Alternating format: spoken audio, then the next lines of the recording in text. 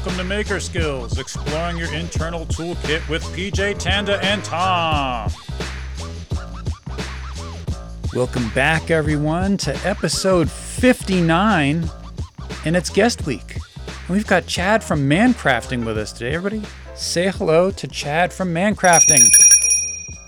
Hi, Chad. Hi, Chad. Thanks. I don't know. We all did voices. Apparently, we're all Fozzie Bear at this point. So, waka waka. I don't know. Something that's where this is what you're in for. Just letting you know. So, Chad, what is your dominant skill set?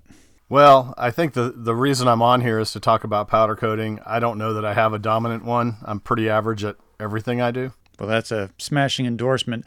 And what skill class is powder coating? Well, I would say that for the majority of the things I do, probably about a 1 or 2. But I would say with powder coating, there's probably a sliding scale because there's guys out there doing things that I don't even understand how they do it. So there's probably a skill level of 7, 8 for some of these guys. Pretty high up there. Well, that's great, man. Thanks for not committing to any answer whatsoever. I love that. All right, so it's time for history and fun facts. And did you do any research to share with us on powder coating? I didn't get that memo from Tom. Yeah. Oh, I'll send over the screenshot of our conversation in just a minute to prove. This is not really a surprise. Tom doesn't prepare anybody that he brings on, which is why I'm going to reach out to the next guest so that way they actually know what they're in for. Listen, man, I'm the anchor. I'm the guy with all the friends, so I don't know. Yeah, that's not true. Tom, did you do any research? I did research. Did you do research? I did. Well, it did say history, but it doesn't say I'm supposed to look up history. That's true. Yeah, that's true. All I'm hearing are excuses, just a bunch of excuses. One word. That's one word. I have a fun fact. It's not that fun. So, do you remember Mark Rober's video from 4 years ago? Of course you do. Oh, yeah.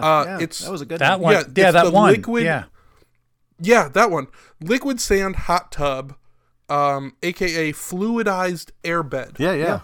So if you Google, see, I told you remembered.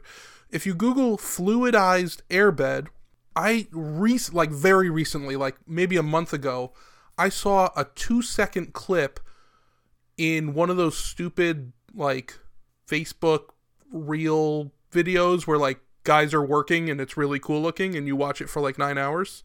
So I saw like a half-a-second clip of these guys dunking like an 8-foot section of fencing, metal fencing, into a giant bath of powder coating.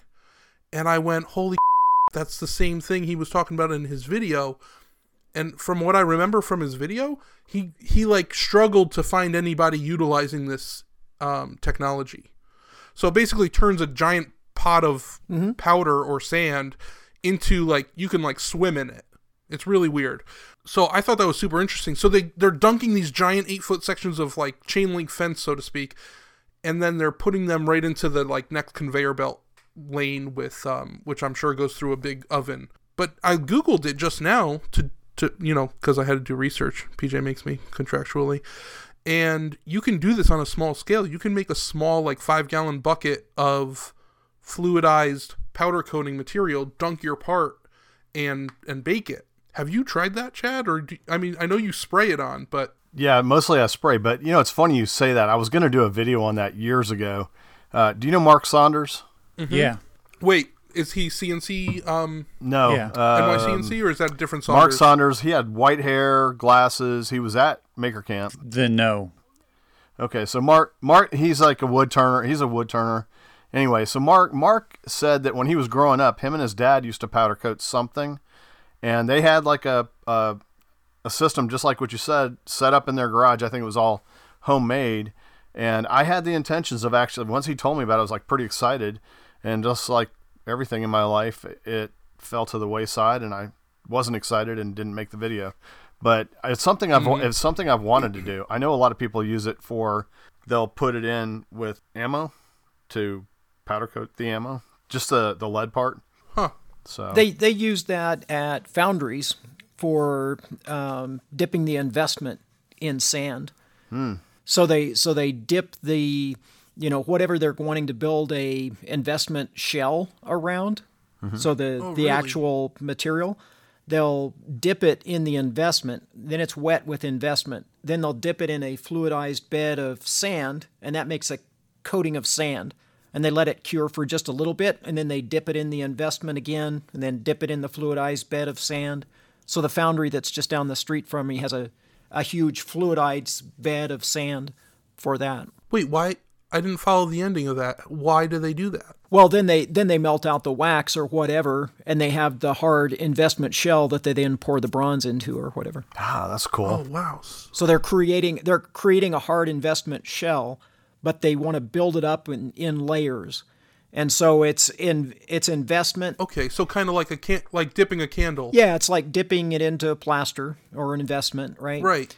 I know it's totally different than a candle, but And then they dip that wet investment into the fluidized bed of powder, and because it's fluidized, it just kind of sinks down into the powder, but then it comes out all coated in sand, and then they can do another layer of that shell. And they build up, That's cool. multiple layers to make a hard shell. It depends. It's investment casting, and depending on what it is that you're trying to cast, that method, it gives you more detail. Like if you're doing jewelry investment casting, it's small enough that you can fit it into a vacuum chamber, and it'll get all the air bubbles out, and it'll make sure that the investment sticks to all the tiny details. But for something that's bigger, that you need more detail, that method will give you the detail that you would lose otherwise if you're just putting it in a vat of investment, because the bubbles might be harder to get rid of, or you don't have a vacuum chamber that size. But layering it would eliminate the bubbles. Right. And jewelry, you could just, you could pour investment all around it. But these are like human-sized bronze sculptures and stuff, so you can't really, create a huge block of investment, so they just coat it like that. Right. That's amazing. Yeah. That too. that's cool. Yeah. Tom, kudos for doing research. I'm not really sure that was actual research, but you talked, so that's a plus. Tanda, I mean, I googled something, so I think it counts. you Googled stuff throughout the entire show. Well, I have a fun fact. What's the fun fact, Tanda? Save us. You can powder coat wood, so that's kind of a fun fact. What?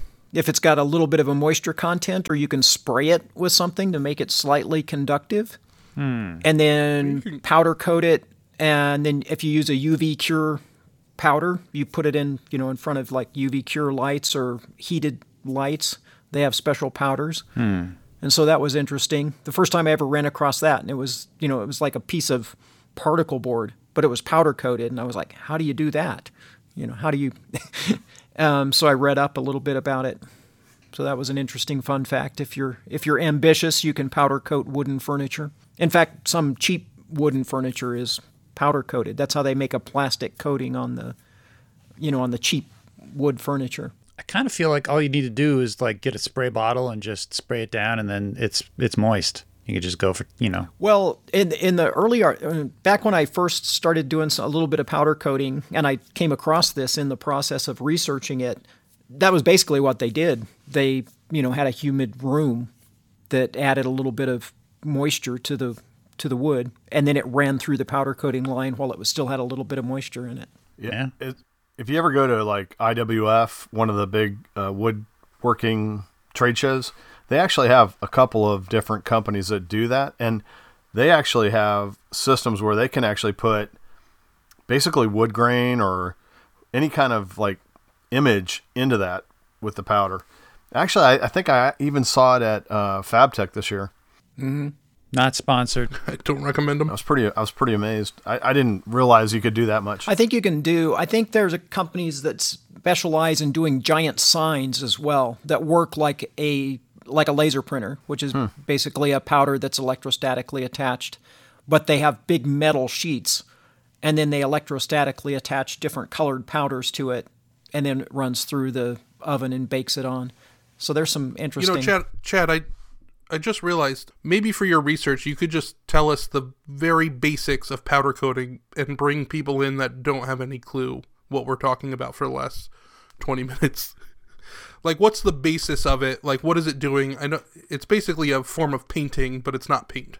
Well, actually, there are people who do refer to it as powder painting. So it is essentially a coating that you're putting over a material, typically something that has the ability to have a neutral charge. So essentially, when you're taking a powder, you're shooting it out of a gun. The gun's putting a charge on it. As it builds up on the object that you're powder coating, typically a metal, it's going to have a ground where the charge is pulled away, and eventually it builds up to a point where it just won't accept anymore. Sometimes that's too much, but it's generally not. It generally holds just enough, especially with the kind of powder coating I do. I haven't had an issue with it very often. And then once you do that, and basically the powder it's a powderized plastic. I mean, it's there's a couple different types. There's a urethane, and there's a lot of them that are like a powder that's plastic. Mm-hmm. And once it goes into the oven, it heats up to say 325 to 400, depending on the type of powder, and it melts over that, giving you that nice coating like you see here, which they can't see in powder. Sure, but it's like land. It's a pretty uniform coating. Yeah, exactly. It's very uniform. It's kind of foolproof, isn't it? It's kind of. I wouldn't say it's 100% foolproof, because I've definitely made mistakes, but it's simple. I would say, like I said at the beginning, for a lot of the stuff I do, I would say a 2. Let's say a light bulb is like a 0. So it's not super hard, and we were at Maker Camp.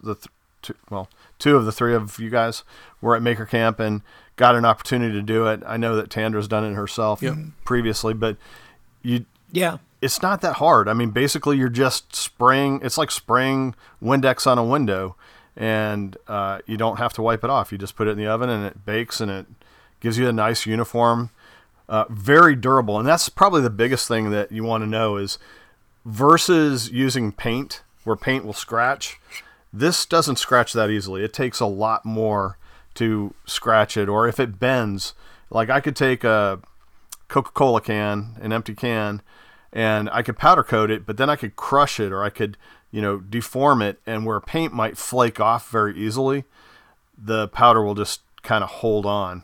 So it's an extremely durable, because it's like a plastic over that surface. It's a very durable finish. Exactly. Yeah. So I did a little bit of research on when was powder coating invented. And basically it said late 1940s. Wow. Into the 1950s. It was during this time that Dr. Erwin Jimmer, a German scientist, developed the fluidized bed application for thermal resins, which we've already talked about. And he applied for a patent in 1953, got his patent in 1955, and then the process of there's more than one way to apply it. So people were working on different methodologies, and according to this, you can get a film thickness of anywhere from 6 to 20 mils of thick of polymer resin there, and it is corrosion and abrasion resistant. And it was at first generally used for electrical insulation. Now, this I found kind of interesting. The coating materials can consist of nylon 11, CAB, which I don't know what that is, polyethylene, plasticized PVC, polyester, chlorinated polyether. So they've managed to harvest ether and mix it together with polyester. That I found fascinating. I'd really like to know who did that, because I've been trying to get my hands on some ether for quite some time. I hear it's good stuff. Well, it used to be able to send signals out through the ether, but then they captured it all and put it into powder in the 40s. Yeah, basically. That's what I'm talking about. They say that the reason that the powder coating came about was because of environmental reasons, because most of the paint had solvents that were very harmful to the environment. I kind of find it hard to believe that they were worried about the environment in the 1940s, when most of the machinery would just as soon take off your arm than hurt a tree. So I don't know. I think somebody thought of the idea, and later on they figured, it's good for the environment, So, but yeah, the basic theory is, if you remove the solvents and you replace the solvents with air, an air delivery, that is what prevents it from being harmful to the environment, and air delivery is possible because of the electrical charge in powder coating. So that is what I found in a nutshell. It is fairly clean, though. I mean, it's something you can do in your shop and then just kind of sweep up after, which is nice as well, versus painting with a solvent-based rattle can or something. You're not wrong. You're not wrong. Interestingly, it's no more flammable than the dust that you're sucking up. I've gotten a lot of comments over time about, oh, you're going to blow up your shop or this or that. You can't use that vacuum. You got to use one that's rated for flammability. And if you look on the MSDSs, it gives you a flammability rating. It's the exact same rating as, or I guess technically it's an SDS now, but it's the same exact flammability rating as dust, which is pretty low. Well, I mean, people must be thinking of it as like you're sucking up paint, like you're spraying a rattle can into your vacuum or something. Yeah, I don't know. They just for some reason they think it's very flammable, and it's not. Another thing I was going to do a video on is actually having my neighbor stand out there with a candle or something and then shoot it at him, and we never got around to that. Next time someone tells you that you're going to blow up your garage, just tell them you're absolutely right. I've got a lot of gasoline stored in here. Yeah. I've been trying. You've just entered the dealer's corner where bargains are currency. Prepare yourself. All right, I've got a good one for you guys. Who remembers the story of Pumpkin Longshanks?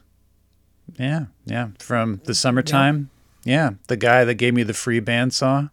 Oh. How could you forget Pumpkin Longshanks, Tom? Come on. I feel like I couldn't. That's why I think you're lying. So, Pumpkin Longshanks reached out to me. His real name is Zach, and this is a holdover from last week, right after Thanksgiving. And basically, he had been off of social media for some time, and I had been sending him a bunch of marketplace listings for Bridgeports because he'd been trying to get a Bridgeport mill. So I've been trying to help him find one. And he's like, "Hey, man, I appreciate all the things you've been sending me. I've been off social media, but man, I was just talking to my uncle, and his uncle's name's Don, Uncle Don. He says he's got this drill press, man, and he's getting ready to scrap it, and I thought of you. You should give him a call." And I'm like, "Well, do you have any pictures or anything?" And so he sends me these two pictures, and I could see right off the bat that it's a heavy-duty Delta DP600. It's a nice, it's a nice model. And I said, "What can you tell me about it?" He goes, "Well, he told me that the motor probably isn't working." I said, "Probably isn't working?" He goes, "Well, he doesn't know." And I'm like, "All right." And so I get his phone number. I call him up. And I said, "So what's going on with this drill press?" And he goes, "Well, I got it from a guy, and he told me the motor wasn't working, and I brought it into my shop, and then I just never plugged it in, and it's been sitting here for years, and I just don't need it because I got another one, and, I'm ready to scrap it because it's just in my way." And I said, "Okay, so you've never plugged it in?" No, I haven't." So I'm like, "All right, yeah, it probably works." So I said, "Okay, well, but broken motors, that's a pain point right there. How about $25?" And he goes, "Sure, come get it." So I made a time. A couple days later, I go up there to Uncle Don's. I had told him when I was on the way, I said, "I'm probably going to take the motor off just so it's easier to load." He went and took it off for me. Super nice guy. Got there, it was already taken off. And, we're talking about it. And the first thing I notice when I get there is just below the oval Delta badge that's on the outside of the quill casing, there's another plaque. And I'm like, "What is that?" And I get close enough to read, and it says "Property of Department of Defense Plant." So it's a DOD drill with a plaque, and I tagged it at 1943. So this is a wartime drill that was making like tanks and planes and stuff. And on top of that, during this time period, for some reason, Delta made 4 different kinds of serial number tags. And the most fragile of the tags is actually the kind that I have, which is called compressed oil board, which is basically like a cardboard with a coating on it. And most of the time, these things would just deteriorate if it was stored in a bad place. Mine is held on by one rivet. So I have to figure out some way to safely remove it and then maybe cast it in resin or something and then reattach it so that it totally doesn't just go away, because it's not gonna it ain't gonna last forever. It's cardboard. Anyway, so we loaded it up. I got it home. It's mostly complete. Like there's very little. The table had some holes and stuff in it, but nothing was really broken. I think there might have been one thing missing. I can't really remember what it was off the top of my head, but it was mostly like, I'd say it's like 90%, 95% there. So anyway, I plug in the motor, I turn it on, and it spins like nobody's business. There's nothing wrong with it. The guy never plugged it in. It's a 3/4 horsepower Dynaline. It's 120 volts. And I was just like, yeah, this is what I figured. So I got a $25 drill press, which originally I thought I was going to sell until I saw the DOD tag. And now I can't sell it because DOD equipment is super rare. So now this is the 6th drill that is in my personal collection that I don't have space for, but I now own it. So there's that. And I thanked Mr. Pumpkin Longshanks for his contribution. That's a killer deal. Oh, Tom, I just recently got a short deal to tell you.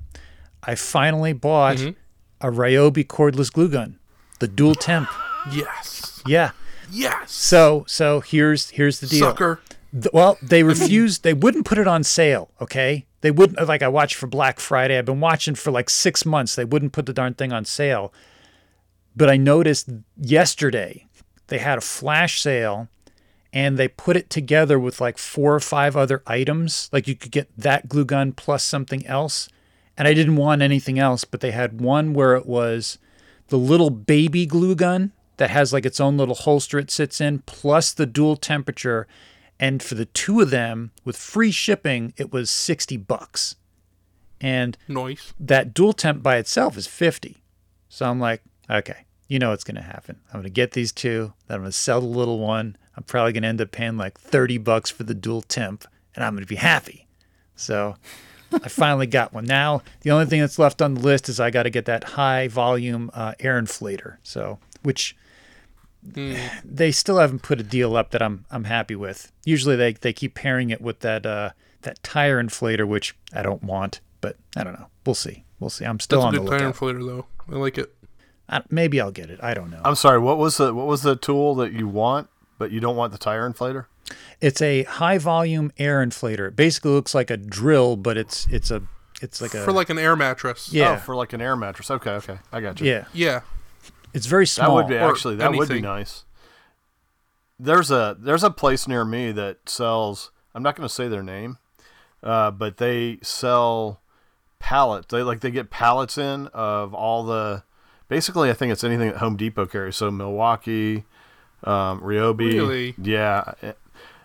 And like there's a place, they buy the pallets from somebody nearby and bring them into their place and break them up and put them on shelves and everything. And it just so happens it's a friend of mine, but I haven't gotten great deals there because it's a friend and I don't want to take advantage of them. But at the same time, they're better deals typically than you'd get even when stuff's on sale. So, I don't try to haggle with them, even though they're like, is that good enough? And I'm like, hey, whatever you say the price is, you guys are in business. So yeah, right. Sidebar, Chad, we need to talk after the show. I've got some questions. I need some M12 Milwaukee stuff that's missing out of my collection. Yeah. I was looking at a cutoff tool that they didn't have it on sale though. So yeah, we'll talk later. You talking about the reciprocating saw? No. The cutoff. It's a cutoff wheel. It's a little 3-inch cutoff disc. It's like an angle grinder, but on the side. No, that's a rotary tool. That's not what I'm talking about. Oh! I know what you're talking about. It kind of looks like the Porta-Cable brush. The one that. It looks like a restorer, only it's got a. Exactly, yeah. but it's just on the one. Yeah, I know what you're talking about. Yeah, so I'll see if they have any. Which one you want, Ryobi or Milwaukee? You want Milwaukee? Milwaukee. Ryobi's total garbage. So that's I want Milwaukee. That's Tom made me buy the Ryobi stuff. I can't help it. The thing about Ryobi with me, I don't like the color of them. I'm just Oh, they're terrible. It's terrible. And the funniest thing is, it's one of my favorite colors for a cup. Well, what can I say? Your cups aren't garbage. That's the difference. So anyway, it looks like Tom just woke up. That was a really cool story, Chad, about the pallets. I thought for a second there you were going to tell me the company name rhymed with Hackman, but obviously I'm mistaken. Oh, yeah, Johnson. So, yeah, Johnson. Were those deals hot enough for you? You got a sizzling deal that's burning a hole in your pocket? Send it in. Maybe we'll read it on air. All right. It's time for personal history. Chad, why don't you tell us how you got into powder coating in the first place? That's a good question, actually, and I do have a story for that. Didn't even prepare for this. I started customizing Yeti cups because, well, I had a business and I had several employees, and they know that I'm notorious for losing things. And I bought this Yeti after all my Tervis cups were destroyed in the dishwasher. Somebody in my family put them on the bottom rack and melted them. So I bought a sandblaster and a Cricut vinyl cutter, and I customized my first Yeti. And at that point, everybody wanted that. They were all excited about it, and I started making hundreds of these things. But I hated doing the Cricut vinyl cutter and all that, and I just started looking at other things that I could do to customize them. And I had seen a video, I want to say it was NYCNC did a video years ago where he powder coated a menu. I remember that one. Yeah. To with hold like up a crab on it or something. Yeah, to hold a recipe book. And I thought, I bet I could do that to a cup. And so I started researching, like, is it safe to put on a cup and, all that stuff. So I went to the restore. I bought a used oven, or it wasn't used, it was a brand new oven with dents in it, and brought that home. And then I ordered on Eastwood my first powder coating gun. And I just had all this stuff, that I bought to, customize my $40 Yeti at the time. Now they're down to $30. And what I would do is I'd put the vinyl from the Cricut vinyl cutter on there. I would powder coat it, and then I would peel the vinyl off before the powder was fully cured. And then I'd put it back in the oven to fully cure it. And I started putting up videos on that, and it just kind of took off from there. And eventually I realized my logo's got a lot of detail in it, as you can see. And I couldn't do that on a Cricut vinyl cutter unless I had it at 12 inches. So I needed to buy a laser. So anyway, that was basically the powder coating came just trying to differentiate from what I'd started doing, to add some more value to the process. Now, when you were doing the sandblasting, were you putting the vinyl on and then sandblasting away everything on the Yeti, and then using the vinyl as a mask to protect it? Exactly. So normally, if you cut something out on a vinyl cutter, you would take away all the blank space, and then that sticker would be what you put on a back window of your car or whatever, right? But I would do the opposite. I would put it on I would weed it, but I would still put it onto the cup where what I wanted it to show was the empty space, and I would sandblast that empty space. And I would tape up the whole thing so there wasn't, stray sand hitting other parts of the thing. It was very labor intensive. So powder coating was it was a welcomed, change from that effort of sandblasting. So, and the thing is, unlike PJ and Tom, I don't get rid of tools. I have every tool that I've ever bought or been given or whatever. So I've got in my garage, I've got a sandblaster, I've got lasers, I've got everything. It's all down here. Don't feel bad. They give me about that as well. I never have a bargain thing, because if I buy it to keep it and I pay anywhere near going rate, then it doesn't qualify, and they won't even let me talk about it on the show. I have a really good friend I always refer to him as a horse trader, and I think both Tom and PJ would fit into my horse trader category. So he's really good at it. And if I need something that is going to be really expensive, I put him on the hunt. I don't do mammals. I got to tell you right now, Chad. I mean, my first name is Philip, which does mean horse lover. I'm not a horse guy. Not a horse guy at all. So don't. Well, don't stick me that's with why your you friend. trade them.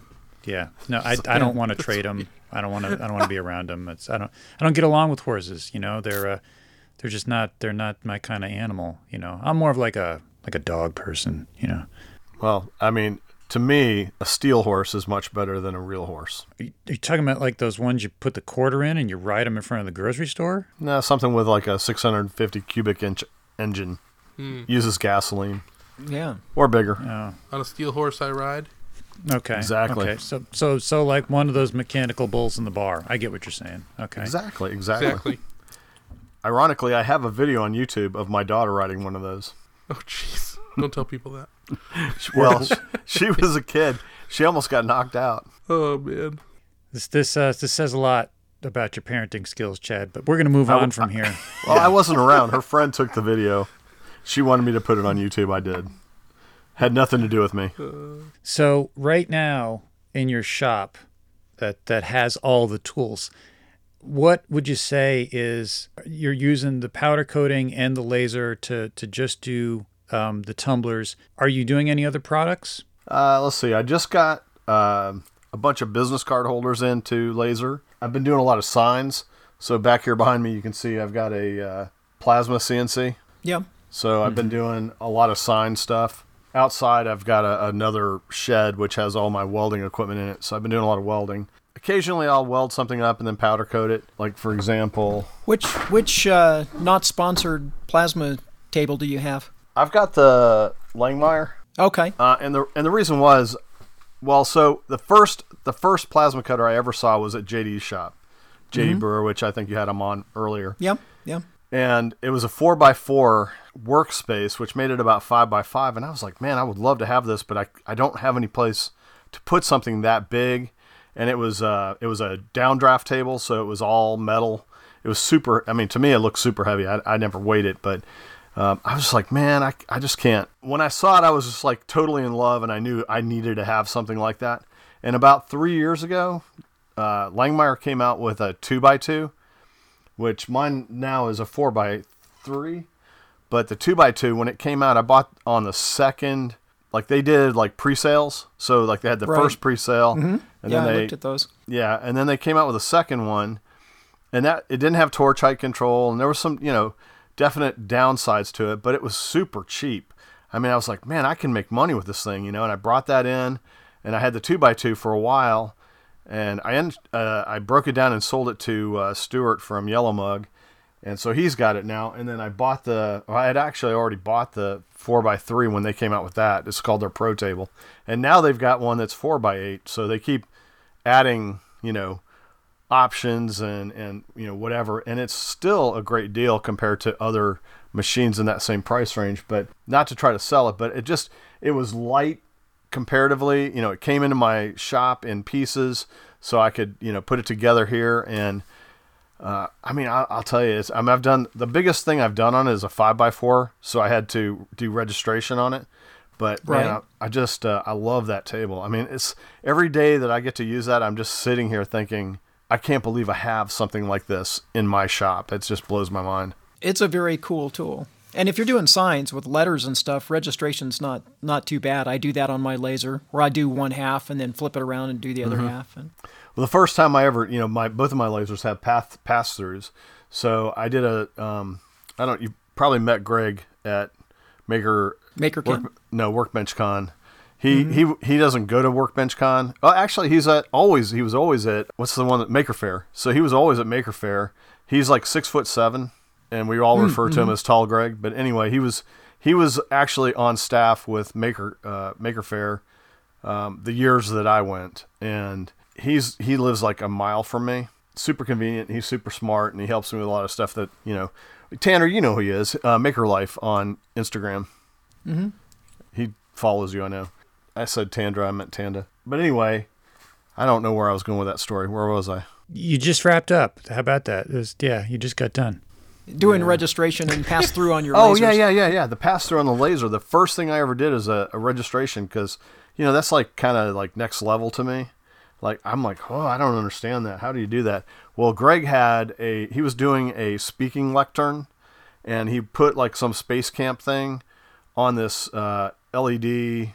I'm sorry, it was LEDs in the background, but on this acrylic. And so we lasered it on the laser I have, 16 by 30. So that's not, very much space relative to this, 5 foot tall speaking lectern. And he registered it, and we ran it through, and it's amazing. I got a picture somewhere on my Instagram years ago, but that was the first time I'd ever done any registration. So now that I'd seen it done, now I understood it, and I've used it a couple times on the plasma cutter. And I did a 5 foot by 4 foot sign for the guy who sings that "This Is How We Do It." Remember that song? This is how we do it. Yeah. So he didn't sing it like that, but yeah. Same, similar words. Very similar. Almost the same words. Montel Jordan. The right Montel words. Jordan. That's it. Montel Jordan. Yeah. So him and his wife, they have some sort of ministry now. He's not in regular, pop culture anymore, but a friend of mine knows him, and he wanted a sign, so we made him a sign. And it's 5 foot by 4 foot. That's awesome. So what is getting back to the powder coating, what is the maximum capacity that you can actually powder coat? Do you still have just that regular oven, or do you have something bigger now? I have not gotten a bigger oven. I haven't had a huge need for it, and I really don't have a lot of space. I could probably build something that is probably 2 feet, maybe 3 feet taller than what I have now. And I've considered it. I've considered building something bigger, but I just haven't. It hasn't been a high priority because I don't powder coat as much now as I did 2 years ago. 2 years ago, like before Yeti or any of the companies had these pre-coated, nobody had them. So I was the only thing. And then like a year later, Yeti and Walmart and Costco and Sam's, you name it, they all had a powder coated version of a cup. And it was just easier just to laser that cup than it was to, and it saved my customers money too. So occasionally I still have call for it where I have to powder coat something in order to get the color they want. Because, you're limited with, the manufacturer's colors. But I try to always, push people towards something that will suit their needs, but still be off the shelf, pre-coated with a Duracoat or powder coat. All right. It's good stuff. It's good stuff. Tom, what is your experience, your history? Tell us everything you know about powder coating. Everything I know. Here it goes. So a couple months ago, I went to this place called Maker Faire, and Chad was there, and he taught me how to powder coat in about 4 minutes. There's no more Maker Faire. I think it was called the Catskill Maker Camp. What I call it? You said Maker Faire. It's not Maker Faire. Maker Faire doesn't exist anymore. That's why you were so late. That's not what I meant. Getting to Maker's Camp. You went to Maker's Fair. Point of order. Yeah, Maker Camp. It was really cool. I'm going to reiterate it and make sure I actually learned something. But it only required a few pieces of equipment. One was like a little shroud to like spray your in just to keep it clean. But it was a gun. Doesn't sound clean. And then this little device. What? Spraying that doesn't sound clean. No. Always with the potty mouth. We'll save that for the farmer episode. So it was a gun with a little device. What is that device called? I'm sure I could Google it. The thing that made it power supply gave it a charge. The transformer? Yeah, sure. It was a transformer, but it was for powder coating. It's specific to powder coating. And then he was using a barbecue smoker. Was that an electric smoker? Mm-hmm. 110. Yeah. So he was using this electric smoker to cook this stuff. It was brilliant. Yeah. So one of the things that happened with posting videos is that people say, "Well, that's great, but I don't have any place where I can plug in 220." And I said, "All right, well, let's see what we can find." And Eastwood sells this tiny little toaster oven, and I was like, "Man, you can't do anything with that. It's junk." And so not to say that it was junk, it just was made for smaller items. And so I started looking for something that would do the job, and I found a couple of smokers that would reach 400 degrees. And if I insulate them, they'll go even above that, or they'll do it much quicker. So that's what I brought up to Maker Camp. And it's like, I don't know, 100. When I bought it, I think it was about 120. I think they're about 180 now. All in, all the different things that I have without the actual powder, probably about $350 you can get into powder coating. And really, even the little shelter that I have that pops up out of folded up It's like the same kind of deal like you use for your windshields, those little spring-loaded fabric things you put it's in. It's like a kid's tent. Like a kid's tent, yeah. You could probably buy a cheap kid's tent. Yeah, I think Rockler sells them, not sponsored. And I wouldn't recommend I don't recommend them. Amazon, not sponsored. And I don't recommend HomeRight makes them. Anyway, so they're just little spring-loaded shelters for like painting, spray paint. Super cheap, super compact. You can put them away. Prior to that, though, I just had a cardboard box that I put up with a fan on the back. Right. It's just a big cardboard box that probably Amazon shipped a 2-ounce bottle of paint in. Sounds about right. Yeah. Yeah. 4 by 4 foot tall, and I just put a fan, like a 20-inch fan, on the back of it with a filter, and it worked great. But it didn't look, I ended up building my own powder coating booth out of melamine, which I thought would be great. It's not the best. There's got to be some other material that's even better than melamine, because the powder gets into the little pores, and then it never looks clean again. It just so if I was to redo it, I wouldn't do melamine. If I was doing video, it doesn't matter if you're not doing video. What if you powder coat your booth? I considered that. Be hard getting that in the oven. Consider that. I just couldn't get a 4 foot by 6 foot booth into my oven. So that's true. That's true. That's a problem. Yeah. So I could see that being an issue. I have a solution for that, which I'll talk about when it's my turn. But keep going. So it's your turn. You could just use the box from your smoker as your booth after you've bought the smoker to use as your oven. There you go. Ooh. Actually, it's Tanda's turn, Tom. Come on, don't skip her. It's not nice. Tanda, what's your personal history with powder coating? I've been sitting here trying to think why I bought my powder coating gun, and I don't even remember what the first thing was. There was something that I was probably some little weldment or something that I wanted to powder coat, and I just bought the Harbor Freight gun, and it lasted me for years. It broke a couple months ago, but it worked fine. Just did it, like you, I just set up a piece of cardboard or something when I was powder coating as a little guard to keep the powder from going everywhere. I used a convection oven, just one of those like really cheap. I think I got it on sale at like an end cap at Walmart or something for, it was like $28 or something for, the cheapest convection oven they had. So it was bigger than a toaster oven. It might be maybe 20 inches by 13 by, 12 or 13 deep. It worked just fine. I think I took the controls off and just hooked up, my own electrical little, like a watt-low controller up to the heating elements. And yeah. Actually, if I'd have found that probably what my video would have been on.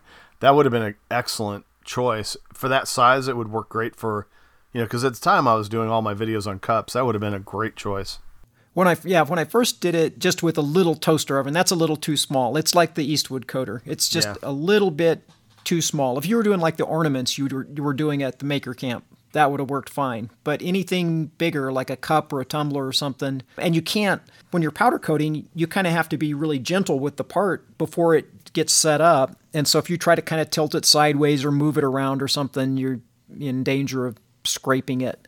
And I've also powder coated on an electric skillet. I was just doing the face of some medallions and stuff so that I could see the powder flow. And because I wasn't doing the back. Was that a badge for a car or something? Yeah.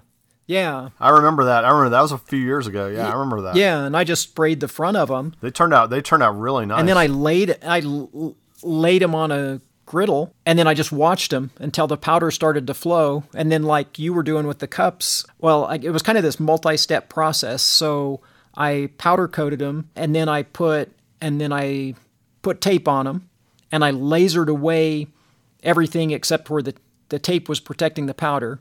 And then I powder coated them again with a different color. And then I set that back on the griddle and let it set up until it just started to flow, and then peeled the tape off. And then I came back and lasered through the powder again back down to the aluminum. So I had 2 colors of powder and silver. I think that was the point where I realized just how smart you are. Because, I met you at Workbench Con, 5 years ago. And we talked and it was like you were one of the first people I met that I didn't know. I followed you on Instagram as a result. And there was things you were doing, but I was like, well, I don't really delve into that, so I don't know how hard that is or anything. But when you were doing the powder coating and then you were doing like the multi-layer stuff, I was like, oh, that's next level. That's pretty smart, to come up with that. Like copying it, like doing it after you've done it, I'm like, oh, okay, I could do that.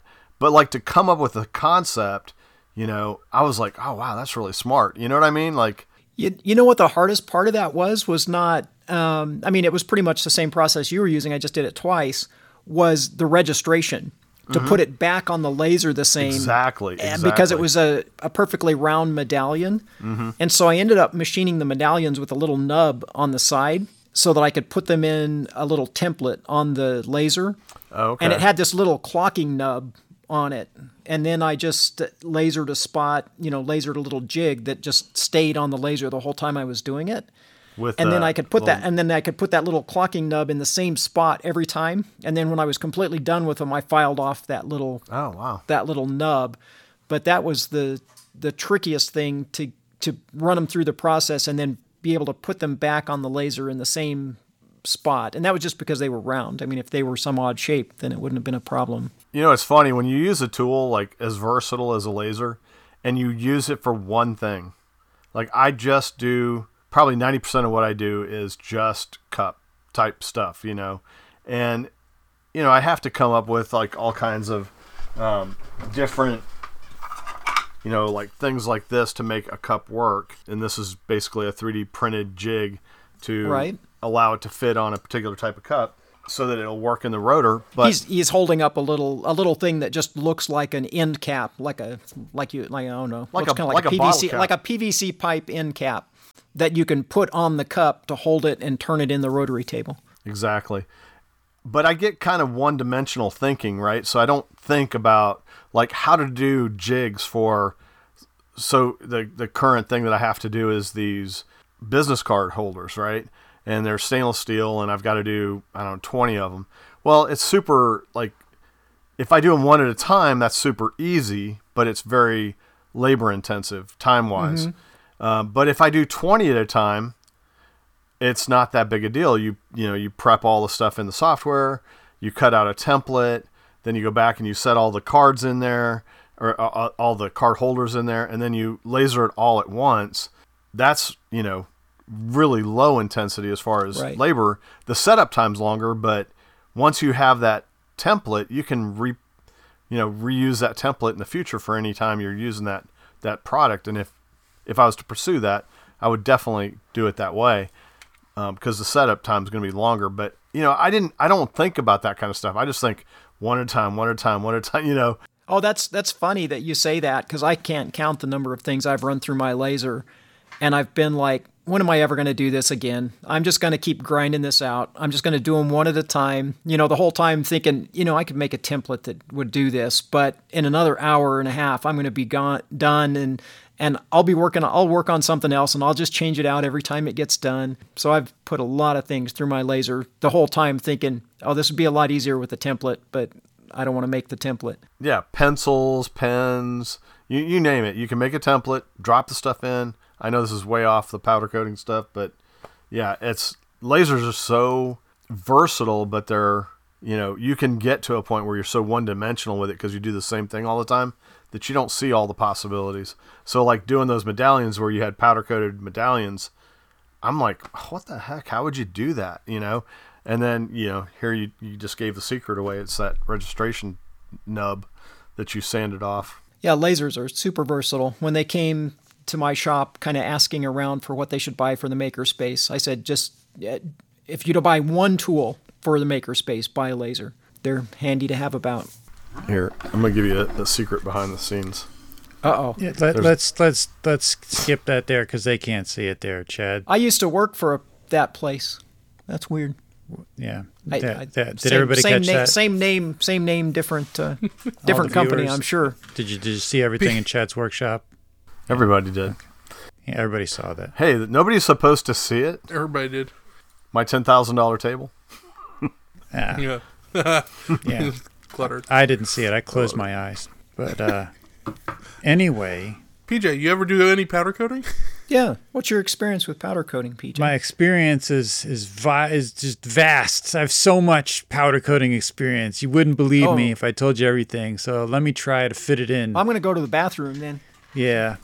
Tanda's leaving because, we only had like a 4-hour pre-show.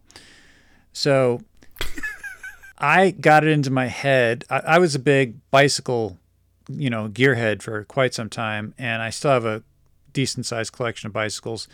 But I had one in particular that was it was a collegiate Schwinn, and I'd got it while I was living out in the Hamptons. It was in rough condition because of the sea salt air, and I really wanted to kind of restore it, and powder coating seemed like the best way to do that. So I thought, you know what? I can powder coat this bicycle frame if I was to make like a big oven. Like I'd have to make like a custom. So I had this idea in my head of taking like electric stove elements and building them into a box, like a wood box that's got like a metal liner in it so that it wouldn't catch fire, and basically making like this big upright oven with like a swing out arm that you could hang the bike from, powder coat it, and then just swing it inside and then just lock the whole thing up. And I even had it to where the oven was modular. So you could have it be like a thin, like let's say like an 8-inch profile for a bicycle frame, but then you could take the door off and then put on an extension and then put the door back on and turn it into like a 2-foot oven if you needed to put something bigger in there. And I had all these plans, and then I never did it.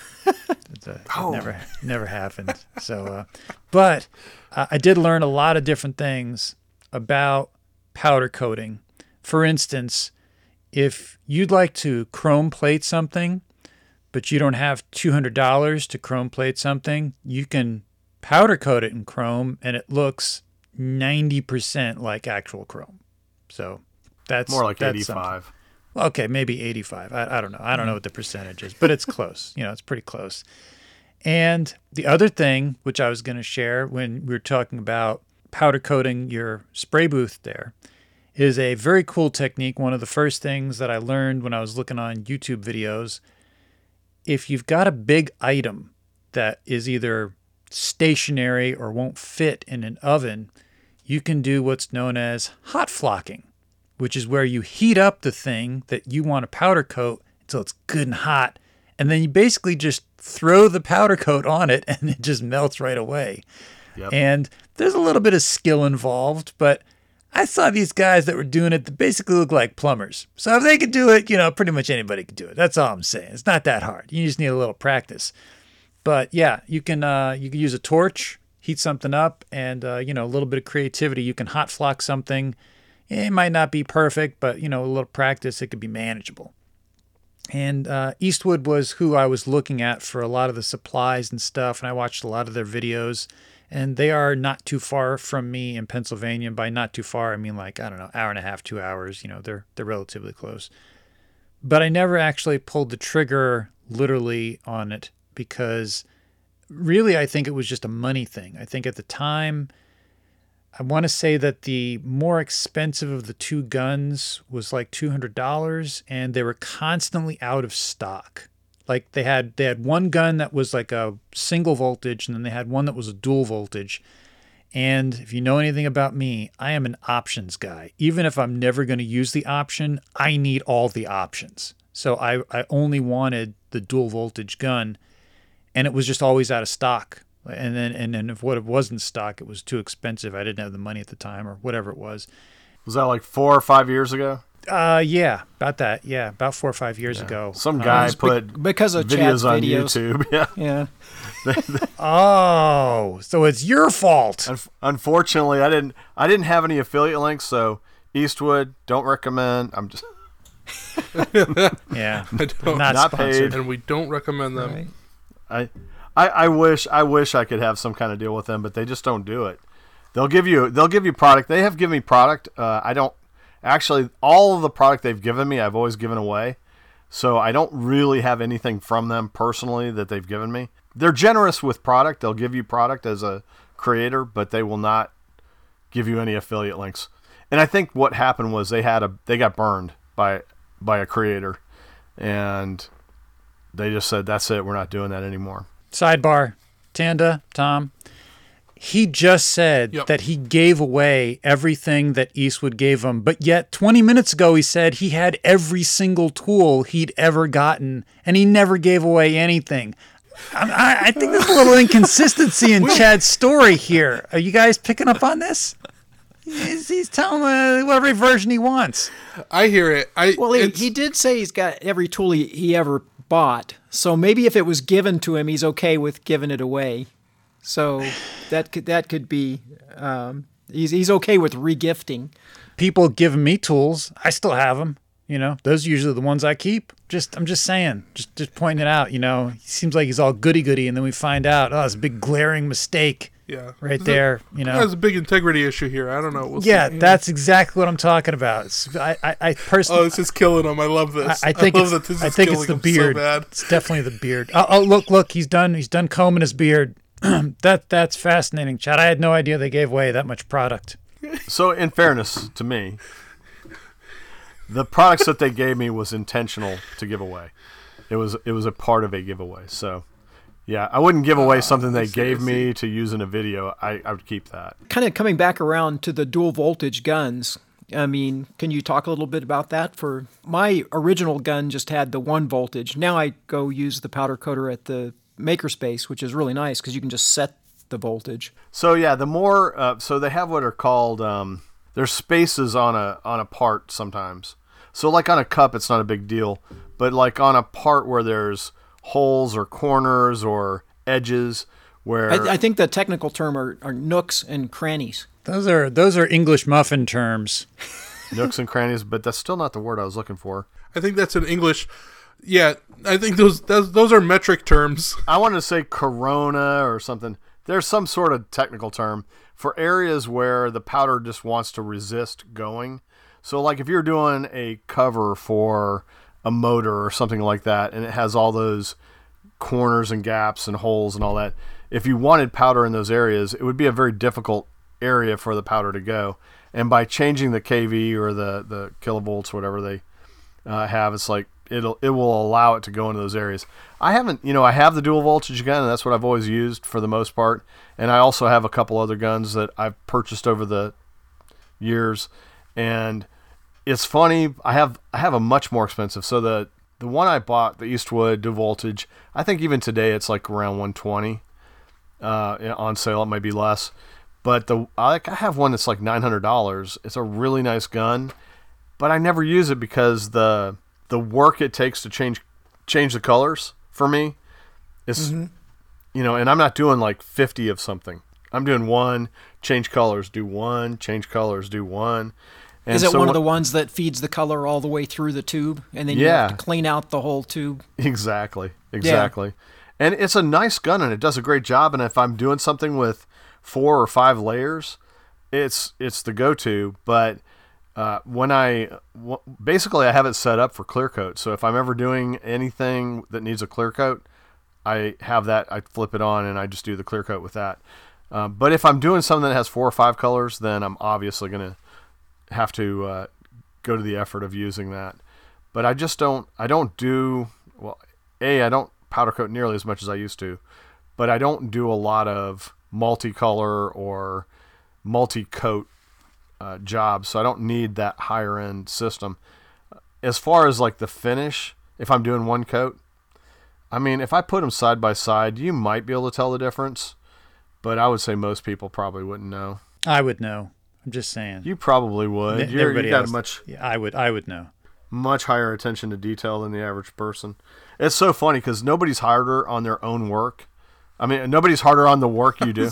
That was the nicest way anybody's called you a pain in the PJ. It's all right. I'm going to bleep that out anyway, Tom. No, but but no, seriously, like when you're doing something, aren't you much more hypercritical of your work that you're going to give to a customer or sell to a customer? Oh, yeah. Than the customer ever is? Like the customer would look at it and they go, oh my God, this is the best thing I've ever seen. I'm like, oh, well, there's this, and this, I don't, Yep. you're not happy with it, but they're super happy with it. I've had to learn to not point those things out to customers. don't. Somebody was like, "You idiot! Don't do that. They don't care." But I'm like, no, I've got to reveal, anything before they see it. So, for instance, like when you're doing something like you're lasering a cup, right? And I'm trying to center it over the Yeti, and you center it up, and you have it all lined up in the laser, and then it runs, and you pull it out, and it's off by I don't know, an 1/8 of an inch or a 1/16 of an inch. I can tell, like immediately, I look at it, and oh my gosh. But I have never had a customer once say, this is off center. And never once. And I'm just like, waiting for that time. And it's not something that I made them. No, the Yeti's off center. That's what I tell them. They put the Yeti wrong on the cup. Yeah. See, I go the complete opposite direction, Chicken or the egg? Chad, than what you're talking about. When I do something and I sell it to somebody, I'm like, this is better than you deserve. Oh my God. You would. Yeah. You would. Basically. That's actually, I like that. It's a good sales technique. Yeah. You don't even deserve an igloo. Yeah, I was totally off topic. There was I was bidding on a Delta tool catalog on eBay, and some guy had it up for $20, and it had a torn cover. So I offered him 10. He came back with 14, so then I offered him 8. Then he's like, I don't want it. Then he declined. So I'm like, yeah, I don't want your torn cover either. That's why I offered you 10. So that's how it goes. No, that's a good skill to have, and I use it when I'm dealing with people that I don't have an emotional attachment to. So basically everybody, pretty much everybody. Well, 99 out of 100. Well, sucky darn, I think it's time for one of them old-timey commercial interludes and stuff. Hi, y'all. This is Edna down at Johnson's Hardware. Are you looking to get into powder coating on a budget? Well, we have just the thing for you. Crazy Carl's Crafty Coater. Crazy Carl's Crafty Coater comes as a kit, and with our low static, low temp powder, it's easier than ever. What you do is you take the balloon out of your kit and you tie the wire onto the string. After you've blown up the balloon, put on the included sweater and rub the balloon to create a charge, and then attach the alligator clip to whatever it is you want to coat. Then grab a handful of the Crafty Carl powder and throw it on the item that you're trying to coat, and it'll stick like glue. And since the powder's low temp, you can just set it out on your car hood and it'll bake right on. Don't use Crafty Carl powder coating for butter, cats, lemons, or children under 7.5. The kit just costs $1.72, and if you've grown up through the top of your hair like some gentlemen have, you can use your beard or a rug or even a dog to charge the balloon. You'll find us at patreon.com/makerskills. Well, dagnabbit, I need to get me one of them. Anyone know what street Patreon is on? I need to go. All right, it's time for crossbreeding. Chad, what skill goes well with powder coating? Wow, if I said, I think probably 2 skills. Welding. Chad. Sidebar. Chad. Go. What's the second skill? Well, I was going to say 2D or 2D Drawing. digital production using a laser. Okay, perfect. When we go back, tell them, never mind, I only had one. I'm going to use that. Thanks, man. Which one? I'll use the 2D CAD stuff. That'll be great. Thanks for doing that for me. PJ and Tanda are back. Here, do your thing. Okay, so And then he did his thing. the real thing No, is... he did it. Okay. Yeah, sorry, man. My bad. I should have called Tanda into the sidebar, too, so that we could have Wait a minute, you just had a successful sidebar? sidebar. All right, so welding goes well with powder coating. Exactly how does welding go well, Chad? What is that? Doesn't seem like it. Well, you could weld something up and then powder coat it. All right, I'll allow that. It's probably better than anything Tom's going to come up That's a with. good Tom, answer. what skill goes well with powder coating? Oh, man, I got a doozy. 2D CAD designing in, like, Inkscape or Illustrator. Oh. Yeah, it's perfect. Oh, that is a good one. I'm That's surprised you came up with that. abnormally better than most of your answers What are you gonna do? 3D print something and then powder coat it? That What temperature do 3D prints melt at? doesn't even seem like something you would say, Tom. If you use like Nylon X, that's like 400 C. Yeah, it's a good answer, right? I came up with that all on my own. Oh, I'm very surprised. That is a good answer. Okay, I'll allow that there. Tanda, what skill goes well with powder coating? I'm going to say 3D printing is a skill that goes well with powder coating. Why exactly? Because they're both plastic. And so, if you powder coat a little metal something and then you attach some 3D printed parts, then it just looks like one plastic thing or one powder coated thing. So it works well. I like that. I need an example, Tanda. I don't know what exactly. So if you want to, so I made effects pedals for some folks at the Makerspace, or one particular person that was making effects pedals. Of course you did. And so I made really simple enclosures by just taking a piece of square tube or rectangular tube, dicing it up into little like 4-inch or 5-inch chunks of square tube. So if you just picture like taking some steel tube, thin wall tubing, cut it up into 4 or 5-inch lengths, powder coat them some bright color, and 3D print end caps for it that hold your circuit board and snap on as end caps, and you've got effects pedals. Okay. So, okay, sure. yeah, 3D printing. That sounds. That was a lot to have to justify. Yeah. That works. I like it. I was thinking that you were powder coating the things you 3D printed, which was a 285 Fahrenheit for 3D printing and 400 for powder coating. Celsius. No, powder coating is... Oh no, I've been using the Crazy Carl's powder coating coater. system. Oh yeah, low temperature. Yeah. Yeah, that makes sense. You That just makes set 'em sense. out in the That sun. totally makes sense. Yeah, the Crafty coater, it works great. Wait, hold on a second though. PETG melts at like 455. Oh, then it's possible. So you could use a low temp powder, Now, but you have to the- find a way to get it to hold the powder. now the glass, it's not the glass transition phase. What's the... Just heat it up. Preheat it. Yeah, you could preheat it. Yeah, the glass transition temperature is significantly less. That's 85 C. What's that? Under 200 degrees? Yeah, it may not work. You'll have a puddle of perfectly coated plastic. Oh, it'd just be a little wobbly. It will be a little wobbly. Is that what you said? This derailment brought to you by Infinite Craftsman. Please go to infinitecraftsman.com for any products. Not a sponsor. Not sponsored, and I recommend don't recommend them. And I don't recommend And not a them. Patreon supporter. No, not even that. No. Barely shows up for work. But if you're one of Tom's patrons, you may get something. I don't know what. Yeah. Some deformed gremlin. A 3D printed, powder coated. Yeah. You'll get my after show that I do solo after this one every week. Yeah. Hey, do you have guests? Oh, man, we're never going to finish this, are we? He has ghosts. That's what he's got. Hey, PJ, what's a skill that goes well with powder coating? Cooking. Oh, yeah. Cooking goes well with powder you can coating. get out now. Yeah. You can just go. Yeah. Well, you don't like my answer, Tom?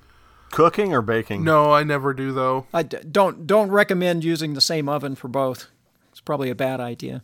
Oh, no, that's not what I'm talking about. I'm doing a video on that. No, I'm talking about cooking. Like if you have skills cooking, you know how to use an oven, you're used to making food and stuff. That's the same thing as powder coating. You got to put stuff in the oven to cook it, man. It's identical. So if you can't cook, you're definitely not going to be able to cure that powder coating. It's like identical. I would have even accepted changing a baby's diaper goes better with powder coating than cooking. I've tried to get them. We've got one of the Columbia Coatings ovens at the Makerspace, one of the huge ones. It's probably 4 foot by 5 foot by 7 feet deep, something like that. Propane fired monster. I've tried to get them to fill it with chocolate chip cookies. I think that'd be a good idea. Just wheel racks and racks and racks of chocolate chip cookies in there, and when you're done, you could just have barrels of chocolate chip cookies. It'd be wonderful. Double chocolate chip. What's the Guinness record for cooking cookies? I don't know. That's an excellent question. I could tell you what the record in my house is for eating cookies. Somebody's got to eat them. That's all I'm thinking about. Yeah. Okay, I got it. I have the answer. The most cookies baked in 1 hour is 6,018, and it was achieved by Frank. Not going to say that last name. I have no idea. and Baking Memories for Kids, both USA. Oh, you'd have to beat like a charity out, so maybe not a good idea. I know, Frank. PR. Hey, right here in West Nyack, New York. Our makerspace is a non-profit. Oh, all right. Yeah. Well, then you can beat kids. That's cool. You should never beat children. Maker Skills does not recommend that kind of Condone. actions. We don't condone God. beating children. Just saying. Unless it's the 50-yard dash. Even then, Yes. we're gonna say no. It's probably not a good idea. And now it's time for Give Me Your Best Guest. Yeah. All right, Chad, you're a guest, and we know that your dominant skill is powder coating, or at least that's what you're claiming. But we want to know, what are your top 5 skills? So what is number 2 in your tool chest of skills that you go to? Welding. Welding. Oh, that goes well with powder coating. Somebody told me that, yeah. I'm a certified welder. Five different certifications. Are you really? That's sweet. I didn't Did know they that. do that as part of the class you were taking? Yeah, that was part of the class. I went to Georgia Trade School. Not Not sponsored. No. Not sponsored. Well, schools are okay. You can say it. That's all right. But I would recommend them. Yeah. Yeah. Georgia Trade School is good. It's a good school.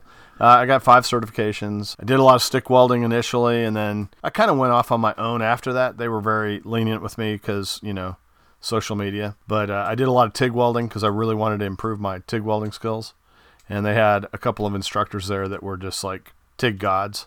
So it was a good place for me to really hone my TIG welding skills. Yeah, that's very cool. We all need some certifications, I think, especially Tom. So, what is skill number 3? 3 would be digital fabrication using lasers, plasma cutters. Those both marry very well with powder coating because you can powder coat a piece of metal, put it in a laser, and remove that powder to create a design that you want. And then I have a plasma CNC that I use. Again, I'm bigger on 2D because it's much more simple than 3D. But the plasma cutter will cut out a piece of metal, and then I can powder coat it and create a nice piece of sellable artwork or utilitarian thing. Now, were you into that prior to doing the powder coating stuff, or did you pick that up because of it? Picked it up because of it. Yeah, totally. I didn't even know that a laser existed, probably. And the plasma cutter, like I said earlier, JD from Apex-ish. Apex Welding. Yeah, no, I've only done a video in his shop, so I don't know why I couldn't think of that. Yeah, JD and I are good friends, and I got to go over there and do a video with Jody from Welding Tips and Tricks. Until I had seen a plasma cutter in Jody's shop, or in JD's shop, I had no idea what a plasma cutter was. Yeah, I've been trying to get some plasma scissors for the longest time. They're really hard to find. I like everything you said. We're going to move on to number 4. What is skill 4? Wood turning? Oh, I didn't know you were a turner. I am a I turner. did not know that either. I have a video, 12 mistakes I made while turning this cup. Something like that. You turn it left, you turn it right. One cup. Right. One cup. That's perfect. 12 mistakes. I'm going to bet the first one was filled with liquid and you turned it upside down. No, it was actually a log, and it came off. It came off the lathe and hit me in the head. Almost knocked me out. Ouch. Yeah. Oh, that's that not gives you good. an excuse for at least 2 of the others. Yeah. Yes. Yeah. Probably all 9. Anyway, that's The good old days. The good old days. How long have you been turning? I mean, is that something you've been doing for years and years, or? No, it's funny. I want to say I kind of got into the maker community, and there was a couple of people that were wood turners. I think Jamie Page from JP Woodwork, and I think Izzy had just gotten a lathe, and I don't know who else. There's a couple other people. Maybe Mark Saunders had influenced me a little bit, and I bought a lathe, and they were doing a cup challenge, and that was the first real project I did. I'd turned a couple of things like the handle on my wood turning tools. I basically replicated that. That was actually the very first thing I turned. And I was like, wow, this isn't so bad. I can do this. And then when I decided to do that cup, I was going to replicate the 20-ounce Yeti cup. And it came out close as far as looks, but I mean, it was not something that I should have delved into for my like second or third wood turning project. But I've done a lot of pens. I've done wine wine stoppers, their kits you buy. The bottom part, and then you would turn the actual decorative part. I made a couple of fire poker sticks where I made the handles, and then the fire poker was made out of rebar where I welded it up and shaped the ends of it to make it a nice fire poker like you'd use for a fireplace, but they were for fire pits, and I've given those out as gifts. I haven't sold any of those. I haven't tried to, but I actually just got an email from somebody who saw one of my old posts and said, "Hey, can you sell me one of these?" I'm like, I'm not going to ship this thing across the country. And it turns out they're here in Atlanta, and I'm going to do one for myself. and one is a Christmas gift. So I thought, what's 3, right? So I'm going to be doing a wood turning / welding project, and I'm going to actually sell one of the 3. Well, you may as well laser it as well, just to get the trifecta there. Why not? I like that. The guy's like, hey, can you make me one of these? And he's like, I'm not going to ship this. And the guy's like, I'm in your house. Well, and that was definitely, a reason to make the decision to make that 3rd one. So just set it on the doorstep. I'll come by and pick it up. What's funny is you don't have any idea how many people have just showed up at my house to look at one of my lasers. I mean, not just showed up like out of the blue. I knew they were coming, but I've probably had 10 visitors in the last 2 years. Okay, this brings up a question that you just kind of let slip there. How many lasers do you have, Chad? Well, that's a good question. So I have 2 100-watt lasers, big lasers. They're like 5 by 4 feet in size down here. And then recently I acquired 2 smaller, what is that called? It's not a fiber, it's the... CO2? It's sidebar. PJ? Yeah. Tom? PJ? Tom? Yeah. Yeah. He's collecting them in 2s. Mm-hmm. He's got a big gray beard. Mm-hmm. There could be some kind of like flood or something coming, and he's gonna save the Makerverse. I'm getting that vibe too. Yeah. Are you thinking that? Yeah. Should we ask him what he named them? Oh. I don't know. That might be a clue. That might be a We clue. have to pump him for more information. Or if he's making anything that floats. I don't know. Maybe we should just let it go and just kind of keep an eye on him. I'm definitely gonna double down on watching his Instagram stuff to see if he starts collecting up other stuff and starts doing anything unusual. That beard, I thought he was going Santa with that beard of his, but now I'm thinking maybe it's Salty Sea Captain. That's definitely I think more. That's we what it is. misjudged him. We misjudged him on that. Yeah. I think I see one of those brass telescopes in the background, the collapsible kind. Yep. Oh, yeah. I see it in the shop right next to the paint cans. Yep. Okay. There he is. He's back. He's been grooming his beard a lot. Yes, I have been. CO2 laser, was that what you were thinking there? Yeah, I've got 2 100-watt CO2 lasers. Those are the big lasers capable of a lot. And then I've recently acquired 2 diode lasers. They're the ones that they're blue when they cut, and they're much lower in power, but I'm not quite sure what the equivalency is because the 10-watt, I mean, it'll actually mark wood really well, and the 20-watt, which is 2 10-watt lasers combined into one to give it 20 watts, it'll cut up to 6 millimeters or a 1/4 inch for your European listeners, 6 millimeters. Mm-hmm. But in wood? Yeah, it'll cut wood. A 6 millimeter. I couldn't believe it. What? Yeah, and it's like, I don't know, it's like $300 or $400. It's not that expensive. And I thought, dang man, if you wanted to start a little business, this little thing is solid. So I might have to look into that because I have been semi interested in lasers, but I've not, price point wise and size wise, I've always kind of been pushed back a little bit as far as functionality. It seemed like the more you pay, the better the laser was. But well, it depends. If you just want to do 2-dimensional stuff, one of these little diode lasers, a lot of people add diode lasers to their CNCs. And I thought, oh man, that's, combining something that's very slow with something that's capable of being much faster. And it just didn't seem like a good combo to me. But, a laser doesn't have any torsion, right? So it doesn't need to be built like a CNC where it's actually taking a big beating. So I've got this, it's upstairs in my dining room, sitting on the dining room table right now.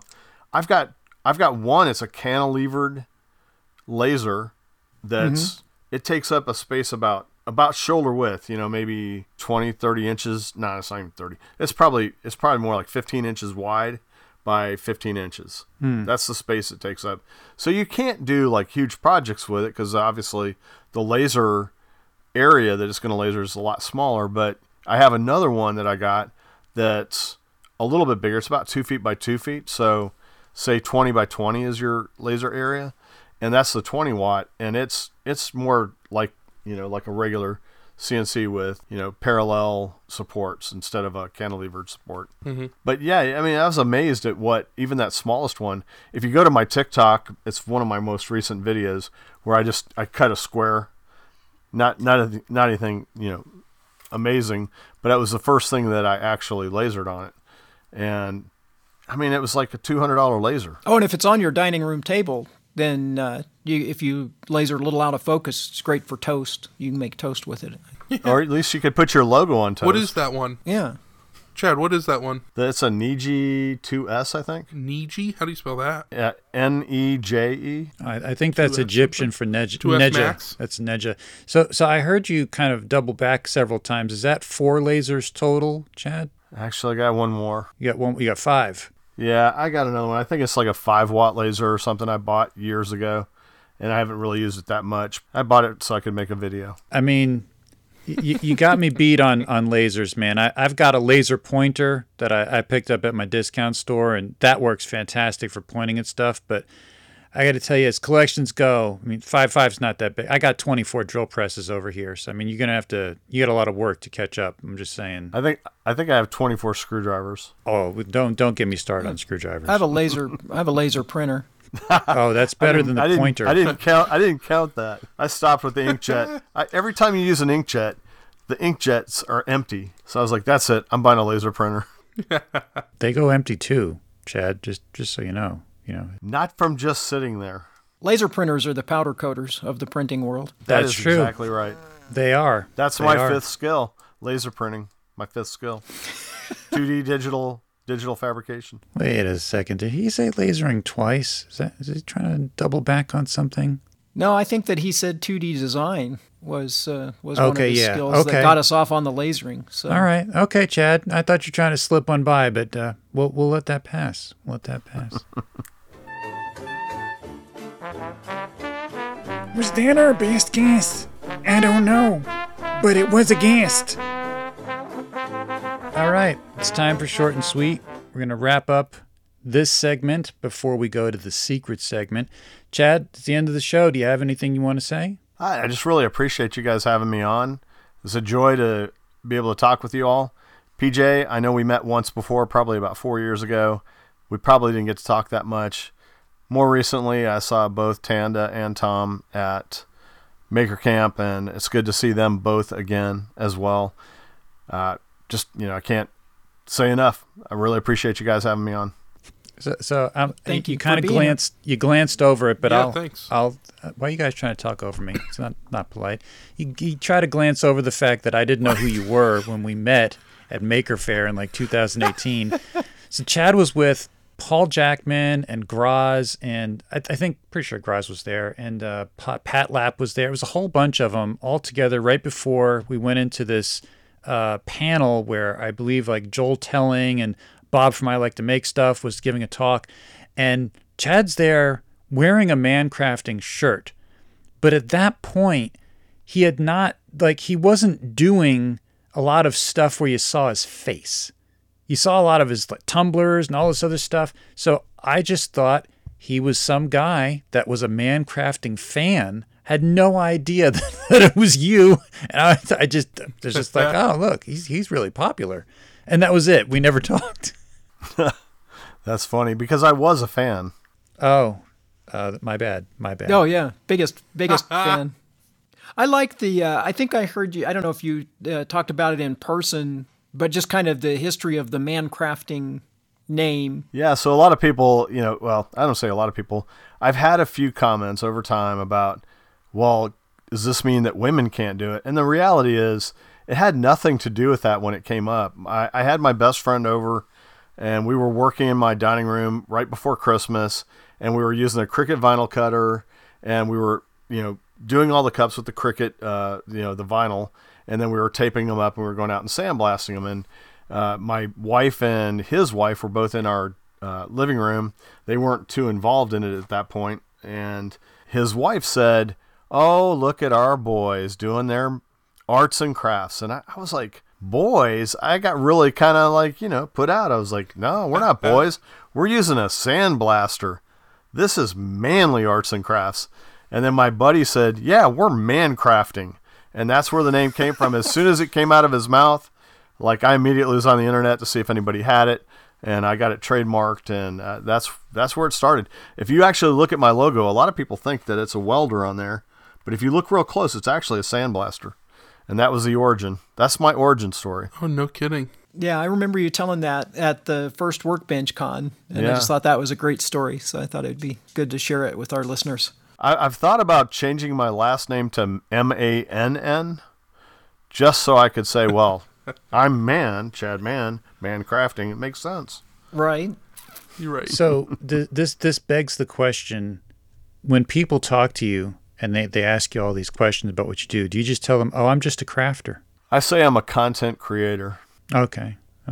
Yeah, I don't get into it too much. I mean, people tend to either know or not know. My buddy Greg, we call him Tall Greg from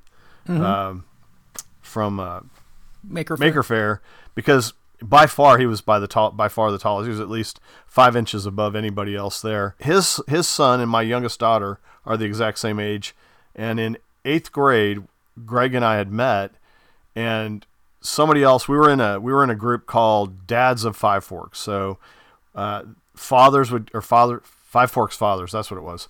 Five Forks Fathers, and we would go into the school wearing our like polo shirts, and it had Five Forks Fathers on it. It was basically to let the kids who might have the idea that they could get away with something know that there was dads around keeping an eye on them.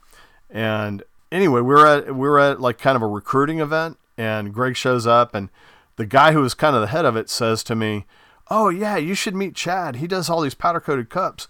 He said he does a lot of the same kind of stuff you do. And Greg was more into like digital 3D design, and he's a maker's maker.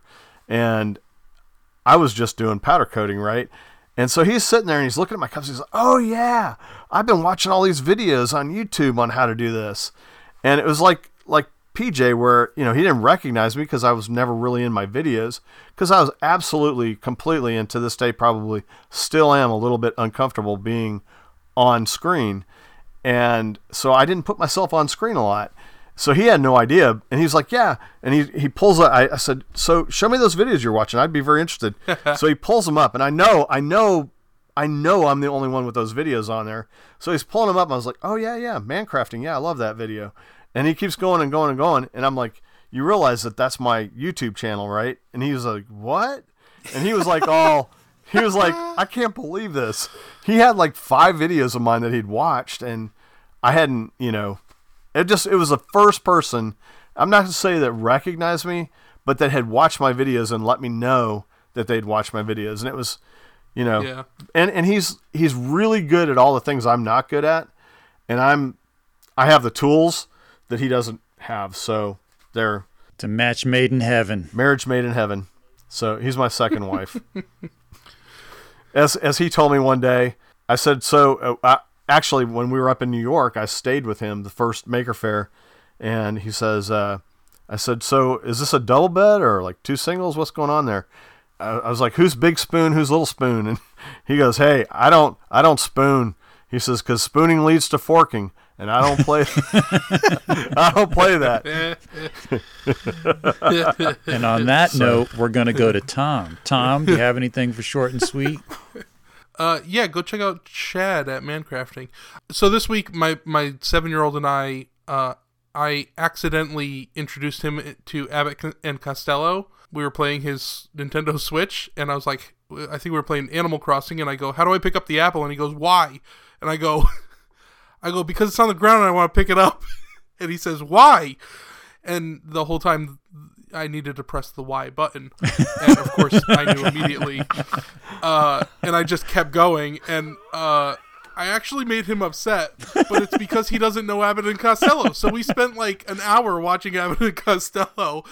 And I don't think I realized this, but they did that same bit with like 100 different things. Like they did the misinterpretation bit with way more than just who's on first, what's on second, I don't know who's on third. And if you watch the who's on first bit again, like I haven't watched it in years, and I thought it was hilarious whenever I watched it, I didn't realize how brilliant it was. And like, I actually don't know which one's which, but the guy is actually learning within the sketch.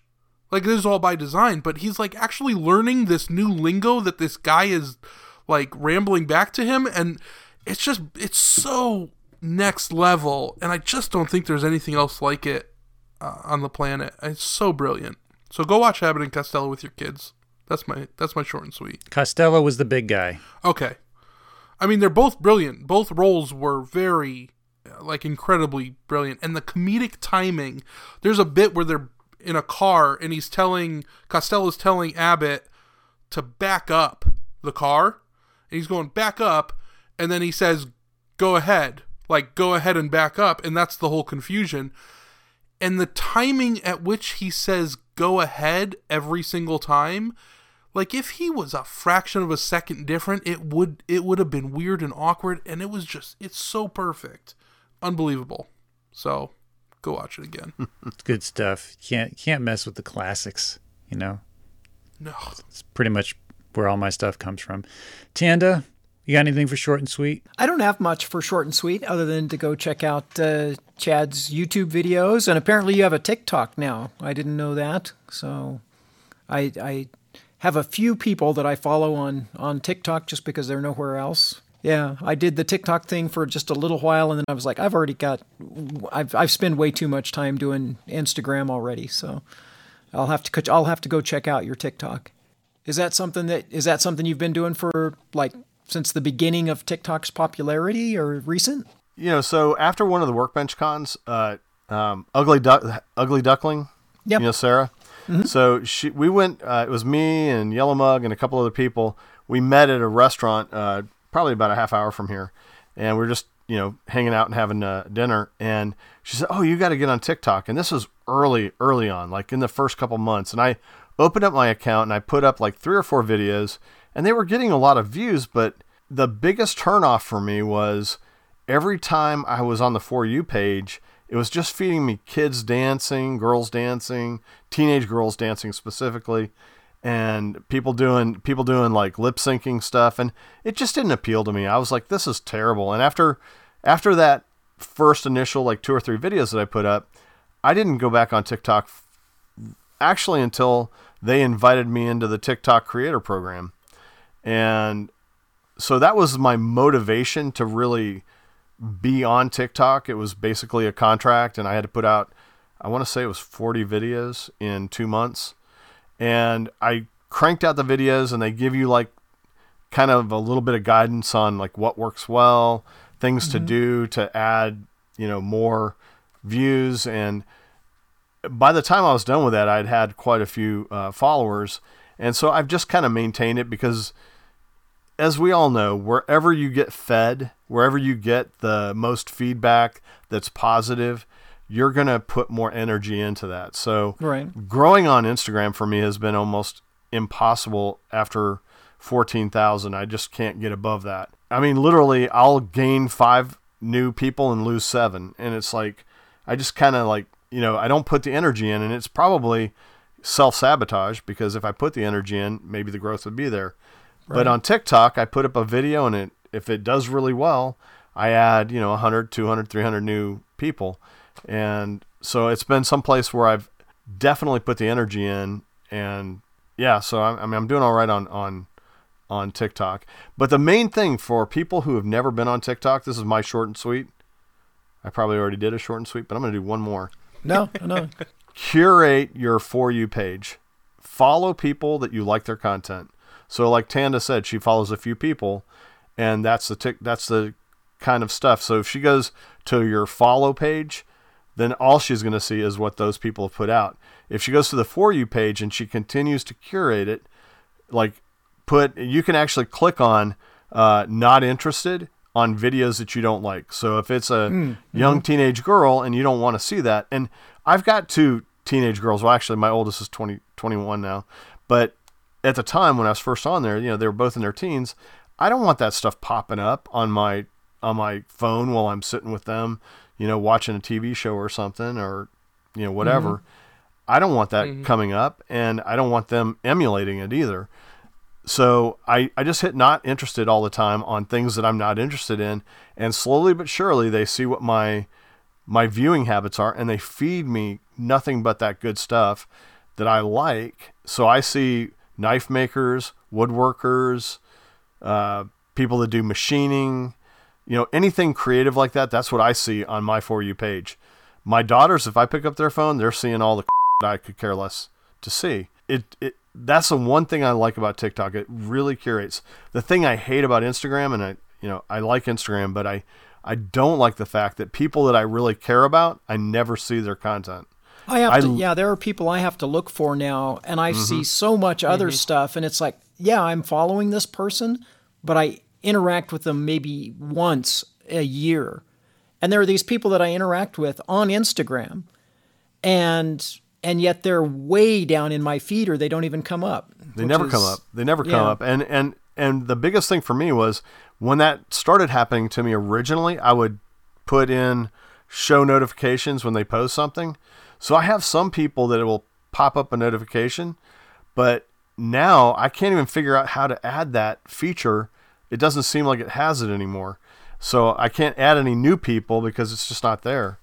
Right. So I don't know. I feel like Instagram is self-destruction in a sense. Yeah, it seems like one of them becomes really good in a niche, and then they see one of the other social media people doing something else, and so then they try to add videos, or they try to add some kind of short, and they try to become something that they weren't to begin with. And then they just become, yet another that's trying to do everything. Well, I think Instagram has even said recently that they're no longer a photo-based platform. They're a video platform. And that's fine. I don't mind that. It's just show me the stuff I want to see. Well, and YouTube's going the other direction. And now YouTube Shorts is trying to be, TikTok. Instagram or TikTok.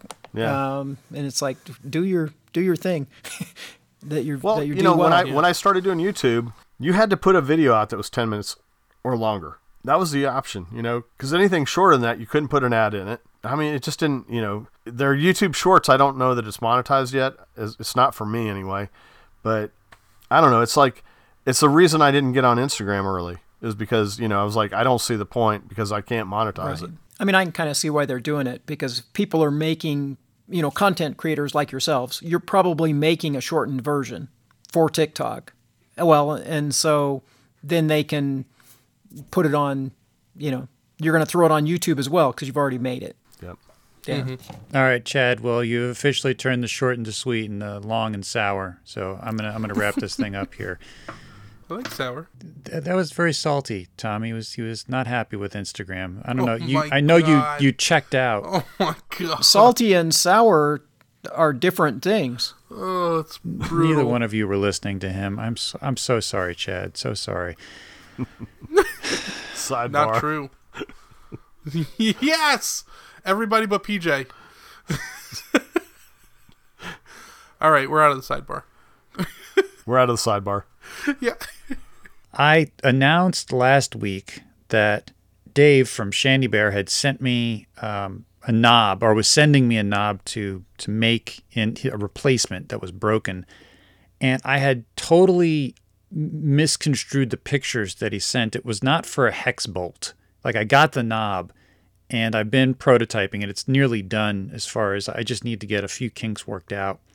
But it is probably the weirdest thing I've ever seen. So it goes on a shaft, a stainless steel shaft, that has a notch cut out of the middle. So you go down, like, let's say half an inch, and then it looks like a cutter on a mill just mills in this flat slot where you'd think like a set screw or something would go, and then the rest of it's round. Well, if you look inside the knob tube where it's broken, there is a receiving flat bulge inside this round knob that connects to that, but it doesn't appear that there's any way to get that on or off. Like, I don't know. It was probably press fit. on and the plastic just stretched enough to snap it on? I guess so. But anyway, I remedied that by making a set screw. So I'm using a 1/4-20 thread, and that's one of the things I'm working out the little. I think I've got it worked out where it'll print. If you print it just straight out, and you try to screw in the bolt, it'll split. But I've reduced it the horizontal expansion by like 0.15 millimeters, and I think it's working. So I think that's the go-to. Well, that's interesting. I wonder if you could make something like that. Just kind of on a tangent, in 2 pieces, so that then when you glue it and let him glue it together on the shaft and have it, would that not be strong enough? The whole thing is cracked down the entire shaft. This is not only does it have to, would gluing it be a bad idea, I have to print the thing completely solid with no infill.